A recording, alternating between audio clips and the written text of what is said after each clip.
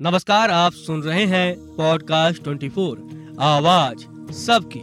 गणतंत्र दिवस के मौके पर सभी ने तिरंगे झंडे के साथ खूब जश्न मनाया होगा। किसी ने घर की छत पर तिरंगा फहराया होगा तो कोई शान से तिरंगे को अपनी शर्ट की पॉकेट पर लगाकर घूमा होगा। बच्चे छोटे छोटे तिरंगे हाथ में लेकर स्कूल गए होंगे और गणतंत्र दिवस मनाया होगा। लेकिन क्या गणतंत्र दिवस मनाने के बाद तिरंगे को उतार कर और संभाल कर रखा आपने? आइए आपको बताते हैं कुछ नियम जो हमें ये समझाते हैं कि तिरंगे को कैसे संभाल कर रखना या गंदे फटे तिरंगे को किस प्रकार नष्ट करना चाहिए। घर में लगे तिरंगे को उतार कर रखने के लिए सरकार के द्वारा कुछ गाइडलाइंस जारी की गई हैं। ये गाइडलाइंस संस्कृति मंत्रालय द्वारा दी जाती है। झंडे को धीरे धीरे नीचे उतारें, इसके बाद इसे हॉरिजॉन्टली रखें। अब केसरिया और हरे रंग की पट्टी को ऐसे मोड़ें कि बीच में सफेद रंग और अशोक चक्र आए। इसके बाद सफेद पट्टी को ऐसे मोड़ें कि केसरिया और हरे रंग की धारियों के साथ सिर्फ अशोक चक्र दिखाई दे। मोड़े हुए झंडे को सम्मान के साथ संभाल कर रख दें। ध्यान रहे कि किसी भी हालत में झंडा जमीन को छूना नहीं चाहिए। अब सवाल ये है कि अगर झंडा कट फट गया है तो क्या करें? कोशिश करें कि झंडे को और ज्यादा नुकसान न पहुंचे। अगर नुकसान पहुंच जाता है तो इसे एकांत में ले जाकर नष्ट करें।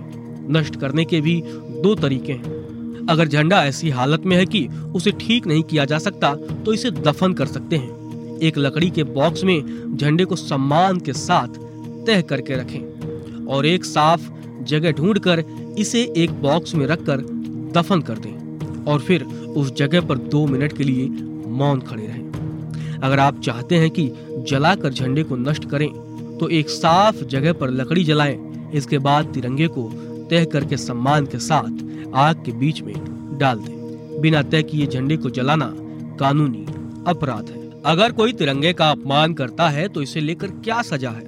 तिरंगे का अपमान करना पूरी तरह से गलत है। अगर कोई व्यक्ति तिरंगे झंडे को पब्लिकली जलाता है, गंदा करता है, कुचलता है या नियमों के खिलाफ जाकर उसे नष्ट करते हुए पकड़ा जाता है तो उसे 3 साल की जेल या जुर्माने की सजा हो सकती है।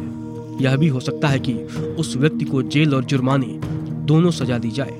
बहुत से लोग तिरंगे झंडे को घर में दूसरे कामों से इस्तेमाल करने लगते हैं, लेकिन ये बिल्कुल सही नहीं है। जैसे कई लोग इसे पर्दे के तौर पर, तो कई लोग टेबल मेज को ढकने के लिए, चीजों के लपेट कर रखने के लिए आदि के लिए इस्तेमाल करते हैं। फ्लैग कोड ऑफ इंडिया के अनुसार ये सरासर गलत है और किसी भी हालत में तिरंगे का ऐसा इस्तेमाल करने से बचना चाहिए। तिरंगे को घर पर रखने के भी कुछ नियम हैं। तिरंगे को फहराने के बाद उसे पूरे आदर और सम्मान के साथ आराम से उतारें और किसी साफ जगह पर ही रखें। और याद रहे कि इसका संपर्क किसी भी हालत में जमीन या पानी से ना होने पाए। स्कूल जाने वाले बच्चे अक्सर प्लास्टिक या पेपर के छोटे छोटे तिरंगे लेकर जाते हुए दिखाई देते हैं, लेकिन सवाल ये है कि क्या ये नियम उन पर भी लागू होता है? आपको बता दें कि प्लास्टिक के तिरंगे बनाने की मनाही है। राष्ट्रीय ध्वज सिर्फ कॉटन, सिल्क या खादी का ही हो सकता है। लेकिन अगर आप पेपर या प्लास्टिक का तिरंगा ले रहे हैं तो इसे भी सम्मान के साथ रखना बेहद जरूरी है। तिरंगे झंडे से जुड़े कुछ दूसरे नियम भी जान लीजिए। कभी भी झंडे पर कोई दूसरी फोटो या पेंटिंग नहीं बनानी चाहिए। फटा हुआ और मैला झंडा कभी नहीं फहराया जा सकता है।